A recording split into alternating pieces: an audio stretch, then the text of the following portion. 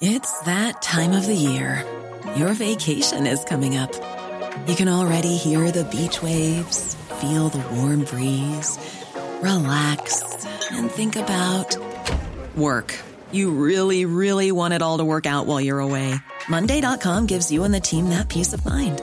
When all work is on one platform and everyone's in sync, things just flow. Wherever you are, tap the banner to go to Monday.com. There's never been a faster or easier way to start your weight loss journey than with PlushCare. PlushCare accepts most insurance plans and gives you online access to board-certified physicians who can prescribe FDA-approved weight loss medications like Wegovy and Zepbound for those who qualify.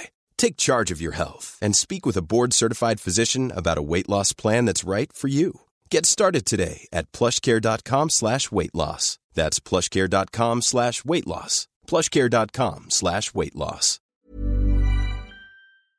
Welcome to the Julia Hartley Brewer Coronavirus Update. If you're in lockdown, just like me, don't worry. I've put together some of the best bits from my Talk Radio Breakfast show into this daily podcast, so you won't miss any of the day's biggest coronavirus updates. Enjoy and stay safe. Online, on DAB, and on the Talk Radio app. Talk Radio.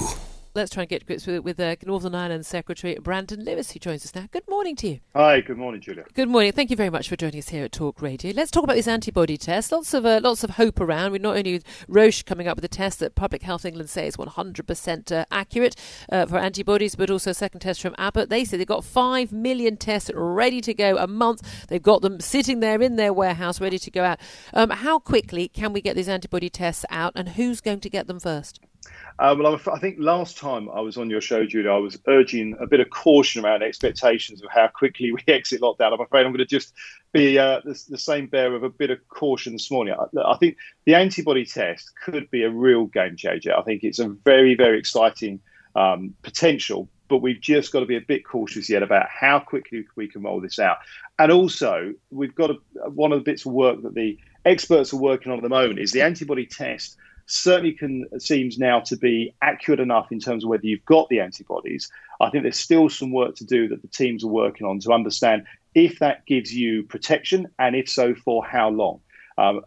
So I would just say to people not to necessarily expect an antibody test to be able to be rolled out widely in the next few days or anything like that. But it is exciting news. It's potentially very positive. But I would just urge a bit of caution around our expectations of when and how quickly this can be rolled out. Okay, but we know that the testing, the antigen testing, that's the test of whether people have got the virus right now in the here and now. That has been ramped up again. On Wednesday, there were 126,000 tests, the Health Secretary, your colleague, yes, Matt Hancock, had to say. Again, it's over that original target of 100,000. Still aiming for 200,000 at the end of this month, which is what Boris Johnson had promised us, and up to 250,000 at some point. Realistically, we can't ease lockdown any much more than we've done already without having mass testing available, both antibody and antigen testing, and the full track and trace process in place. How far along are we with that? How many people have been recruited to actually carry out the track and trace? And when are we actually going to see that app available for everyone to download? Yes, there's a number of things now, Julia. I think these all play a part in bringing this whole package together. The antibody test obviously is very key. Eventually a vaccine, which is exciting that we as a country we're so key to developing a vaccine itself and getting these tests up. And yes, we've got the tests up 126,000 yesterday. We want to keep that moving so we can get to the 200,000 by the end of the month, and making sure we're driving up the demand and more people being able to access those tests. In terms of the tracers, at the moment, we've had about 15,000 applications.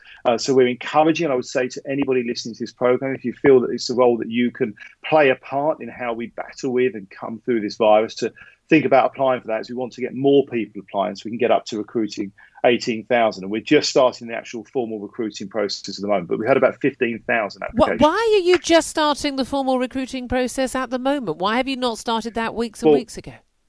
Well, we started it in the sense of outlining to people what we wanted to recruit and getting that advertising out there so people knew about this and could apply for it. What I mean is, obviously, we've had to wait for people to actually apply and then go through a recruitment process. So we've had about 15,000 applications at the moment, and the teams are working through those applications, getting people on board, getting them in the training that they need. But with all and we want due to recruit respect, more and more people. But Minister, with all due respect, you've known that you were going to need these people weeks and weeks ago. We knew we'd never get out of lockdown without having track and trace. This was always what the plan was going to be. Why were you not recruiting absolutely. people months ago? Well, first of all, this, obviously, as we've worked through the disease, we've been working through this disease and this virus at different stages, getting the testing in place and getting the teams focused on getting those testing figures up. We had the outline that we wanted to get this track and trace work done. We needed to recruit people for that. There's a process there. Obviously, we've got to advertise that, have people apply for that. As I say, we're up at 15,000 applications now. Then go through the process to assess, to make sure people are appropriate, the right people to do that, to get them the training to do that so they can then be on board and actually doing it. And we want to get more people. As Matt Hancock himself outlined, we want to get to 18,000. At the moment, we've only got 15,000 applications. So we would encourage people to come forward and apply for that role. Okay, right. Well, a lot of people were wanting to get work because obviously lots of people are concerned about losing their jobs. And we've seen some of those really scary figures coming out of America and then how many people we've got on the furlough scheme. But people who are able to go back to work, lots of people obviously travelling by car, lots of concern about public transport, big bailout of the London transport system yesterday. Is it possible for people to socially distance on transport, or are we going to have to learn that, well, this is just a risk we have to take to keep our jobs?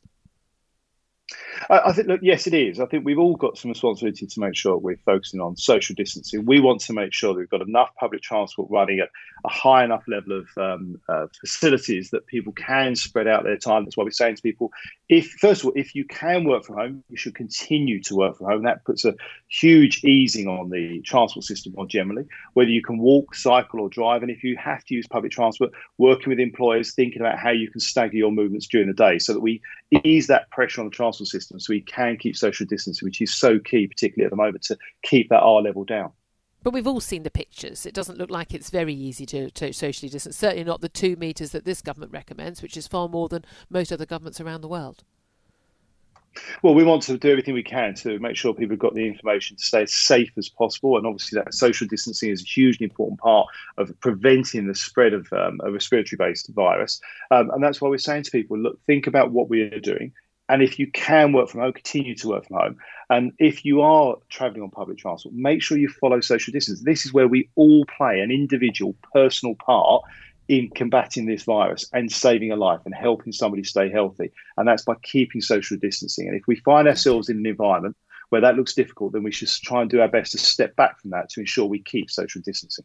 OK, well, let's talk about schools. A real bid to get schools back up and running, certainly the primary schools, reception year 1 and year 6, crucial years in primary school. Education Secretary Gavin Williamson, your colleague, has called on teaching unions to do their duty. Lord David Blunkett, a former Labour Education Secretary, has accused those unions of working against the interests of children by opposing plans to reopen schools. Why do you think there's such an issue over this, given that schools have gone back in Germany and Denmark weeks ago, France this week, Netherlands, Finland and Sweden? They've kept primary schools and secondary schools open throughout. Why do you think the teaching unions are resisting this? Well, that's probably one best asked of the unions directly, Julia. I hope that they will. But what do you think? Members. Do you think this is about teachers' safety, or do you think it's about something else? Look, I'm sure that they would want to ensure that there is teacher safety, but we all want to ensure that. That's why we're making sure we're putting these guidelines in place. So, as I say, around social distancing, school's a really good place for children to be able to. First of all, those years are key years, and I think it is important we do what we can to get those children back into school, getting that education, preparation for secondary school, as you say, as early as possible. And I think it is an environment where we can educate children around good social distancing, washing their hands, those key issues in terms of staying alert, and to do so in a safe and healthy environment. So I'm hopeful that we will be able to see pupils across the country come back, and that the unions will support their teachers, their staff, their members in doing that in a really good and healthy way. But are you concerned, just finally, are you concerned actually it's going to be the schools where children most need to get back into education, where the teaching unions are going to be strongest, who are not going to be open those schools? Meanwhile, private schools really, happily reopening. They've been providing those online lessons, no issues whatsoever. And the best state schools are doing it as well. But it's the schools where children already need the route out of their lives through education that are going to miss out the most. Well, I think this is. I think, look, you're absolutely right. So there's some of the areas it is most important. A constituency like mine, where we've seen such a huge improvement in education with the academy system, I don't want to see those children losing out on the opportunities that a good education provides. And at that young age, just a few weeks can make a big difference. So I think it is important that the unions and all of us give support to those teachers. We make sure they've got a good, safe environment to work in and a good, safe, healthy environment for the children. But we get them back to that education that's so important for those children. Right. Just funny, I mean, you represent Northern Ireland, the London Secretary. We've seen massive differences in terms of infection rates around the country. London now very much lower on the rates and North East very much higher. Is there some likelihood that we will see not just differences in the constituent parts of the United Kingdom, Scotland and Wales do things differently from England, but regional differences in terms of us leaving the lockdown? I think it's too early to say that yet. I haven't seen the breakdown of the detail. This is a Cambridge University study rather than government figures around the figures for the North East. So I haven't seen the detail of that yet. But you are right. What we have seen around the United Kingdom is some divergence, all within the UK-wide approach, I have to say. And what Northern Ireland are doing follows the principle of the data and the science-led approach, and the easings they've done over the last 24 hours or so match fairly in line with what we're doing in England as well and other parts of the UK. So it's a joined-up approach, but actually recognising that in different parts of the United Kingdom, we are at different stages of the cycle. And that is devolution in action. I think that's a positive thing. Online, on DAB, and on the Talk Radio app. Talk Radio. Ready to pop the question? The jewelers at BlueNile.com have got sparkle down to a science with beautiful lab-grown diamonds worthy of your most brilliant moments. Their lab-grown diamonds are independently graded and guaranteed identical to natural diamonds, and they're ready to ship to your door. Go to BlueNile.com and use promo code LISTEN to get $50 off your purchase of $500 or more. That's code LISTEN at BlueNile.com for $50 off. BlueNile.com, code LISTEN. Hey, it's Danny Pellegrino from Everything Iconic.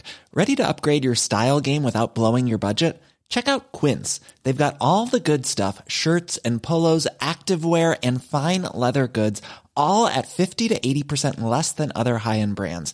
And the best part? They're all about safe, ethical, and responsible manufacturing. Get that luxury vibe without the luxury price tag. Hit up quince.com/upgrade for free shipping and 365-day returns on your next order. That's quince.com/upgrade.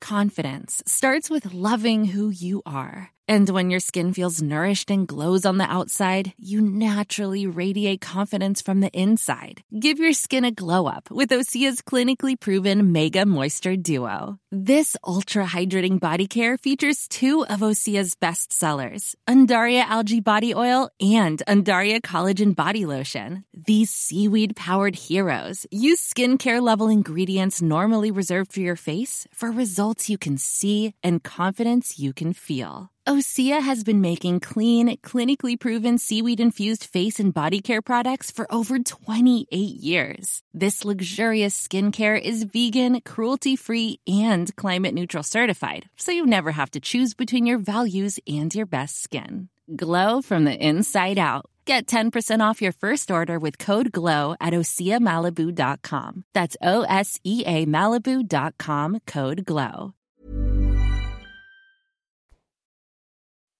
Across the UK, online, on DAB, and on your smart speaker. Talk Radio. Delighted to welcome Labour MP, frontbencher, Shadow Chancellor of the Duchy of Lancaster, that's shadowing Michael Gove, Rachel Reeves. Good morning to you.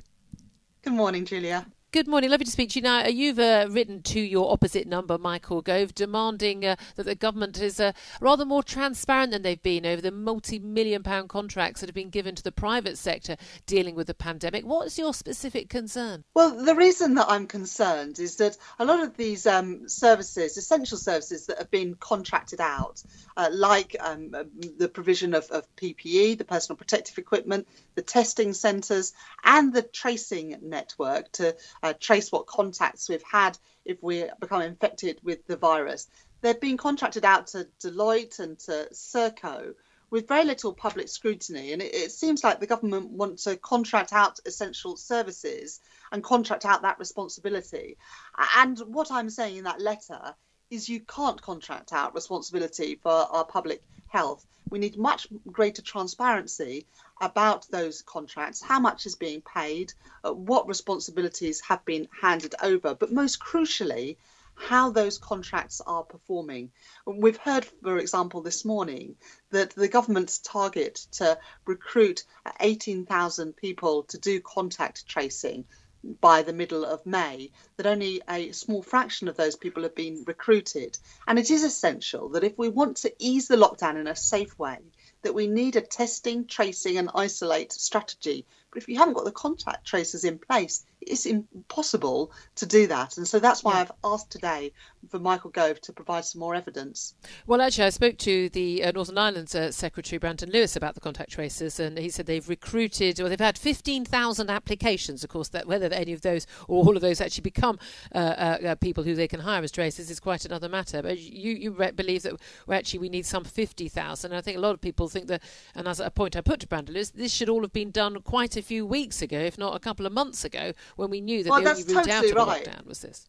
That's totally right, Julia, because the government cancelled its tracing system back on the 12th of March. I think that was a big mistake, because testing, tracing and isolating people with this virus is the best way to get it under control. And to have cancelled that was, I think, a real missed opportunity to get on top of this. The government now are belatedly, through Serco, trying to recruit these people. The government say 18,000 are needed. Many experts are saying 50,000 are needed.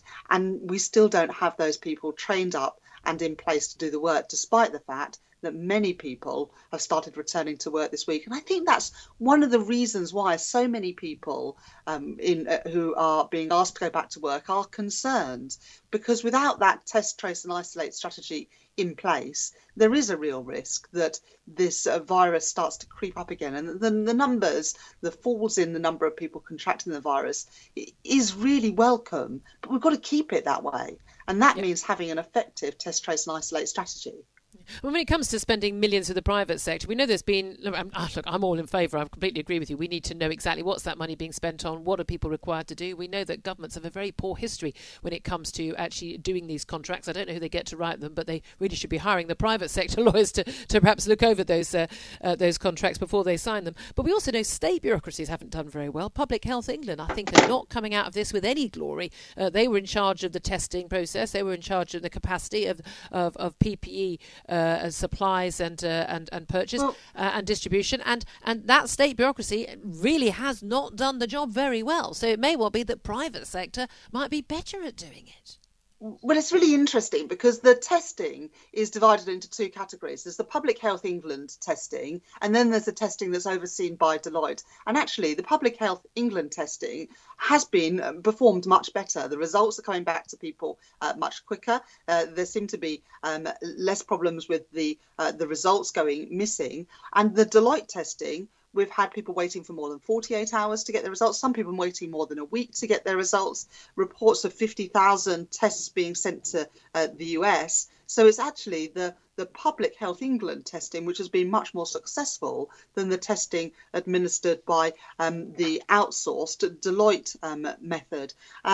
But what I'm arguing today in my letter, and one of the points I'm putting to Michael Gove, is that we need to improve these services, whether it's testing, tracing or the provision of PPE. We need to sort out the delays and the chaos. We need to share information with GPs and local authorities so that they know if one of their patients and someone in their local area has been infected. And we need to get value for money for taxpayers, because the deficit, of course, is going to go up through this crisis. It is essential that the government get value for money for taxpayers. Just finally, briefly, because I know you do have other interviews to get to. It's a busy media round, as often is the case. But in terms of schools, Gavin Williamson, the Education Secretary, has called on the teaching unions to do their duty, calling them to get children back to school.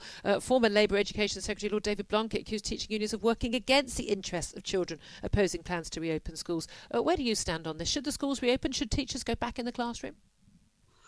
Well, I think that almost all schools are open at the moment for key workers and vulnerable children. I know in my constituency of Leeds West, every single school is open now, providing that service to the children of key workers.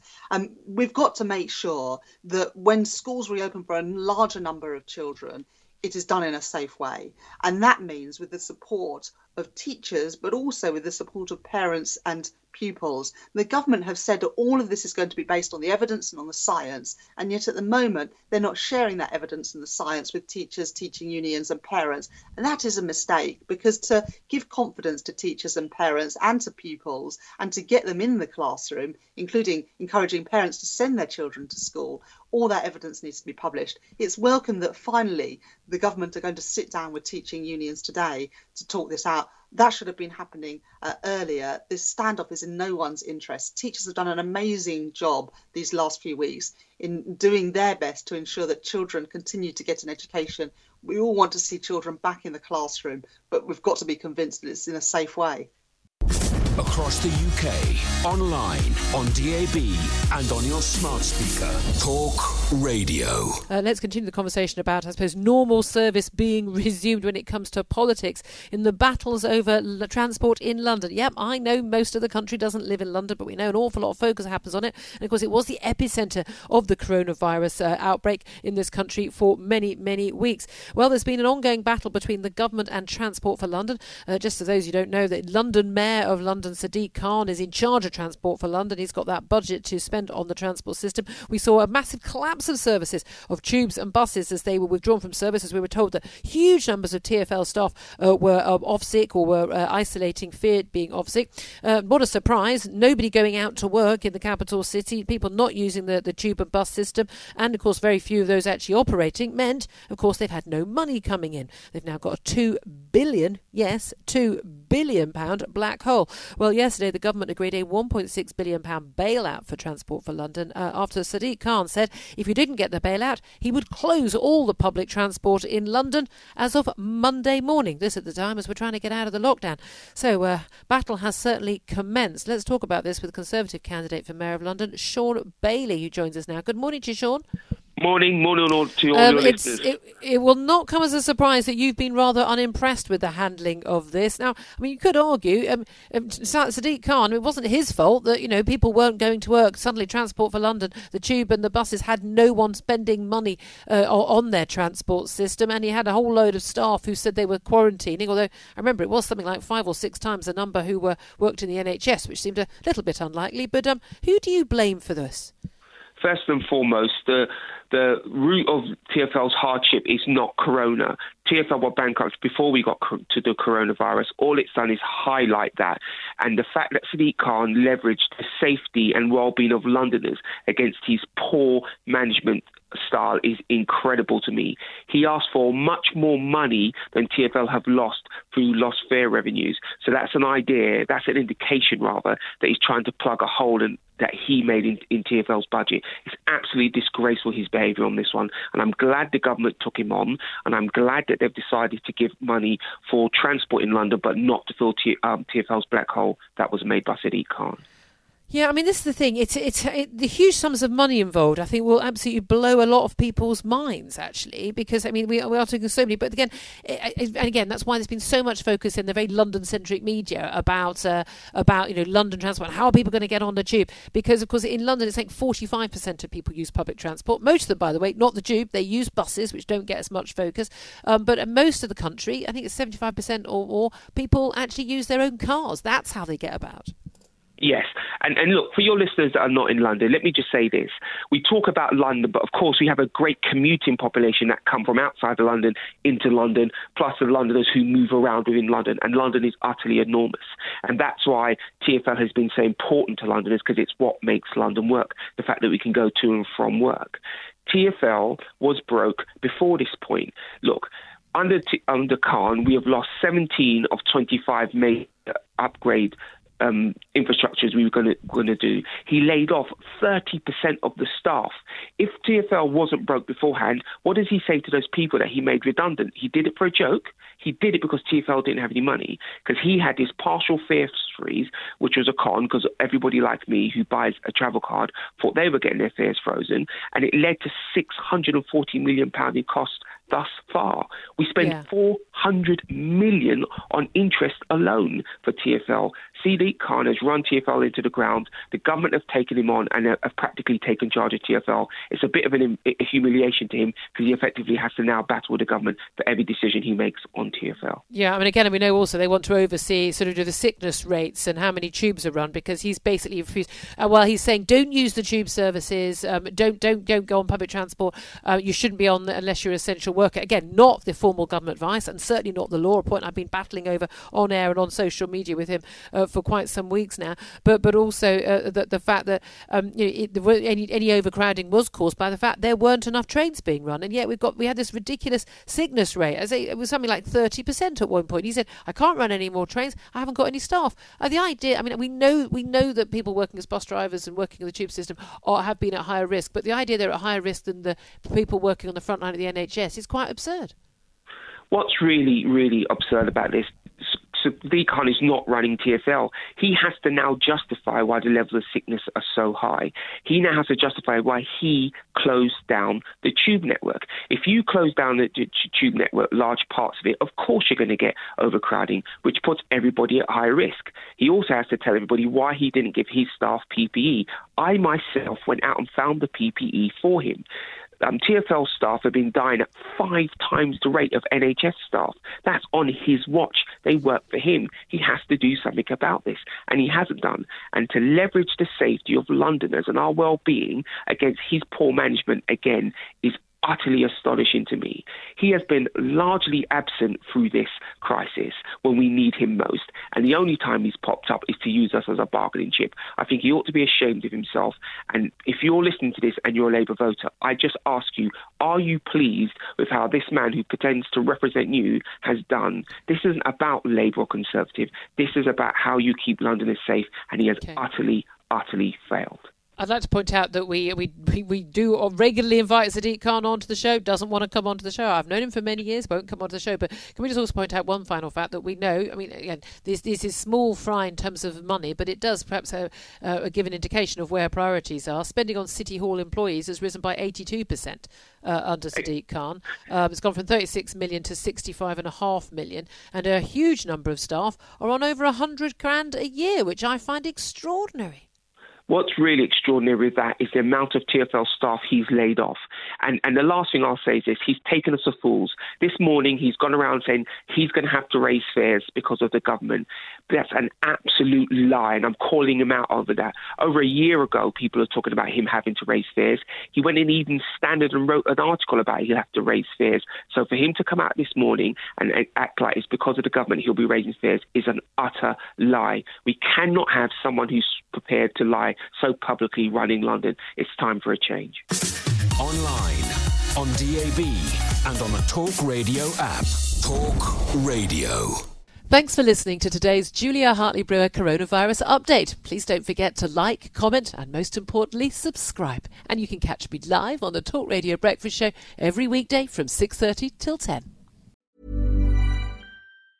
A lot can happen in 3 years, like a chatbot may be your new best friend. But what won't change? Needing health insurance. United Healthcare Tri-Term Medical Plans, underwritten by Golden Rule Insurance Company, offer flexible, budget-friendly coverage that lasts nearly 3 years in some states. Learn more at UH1.com. Planning for your next trip?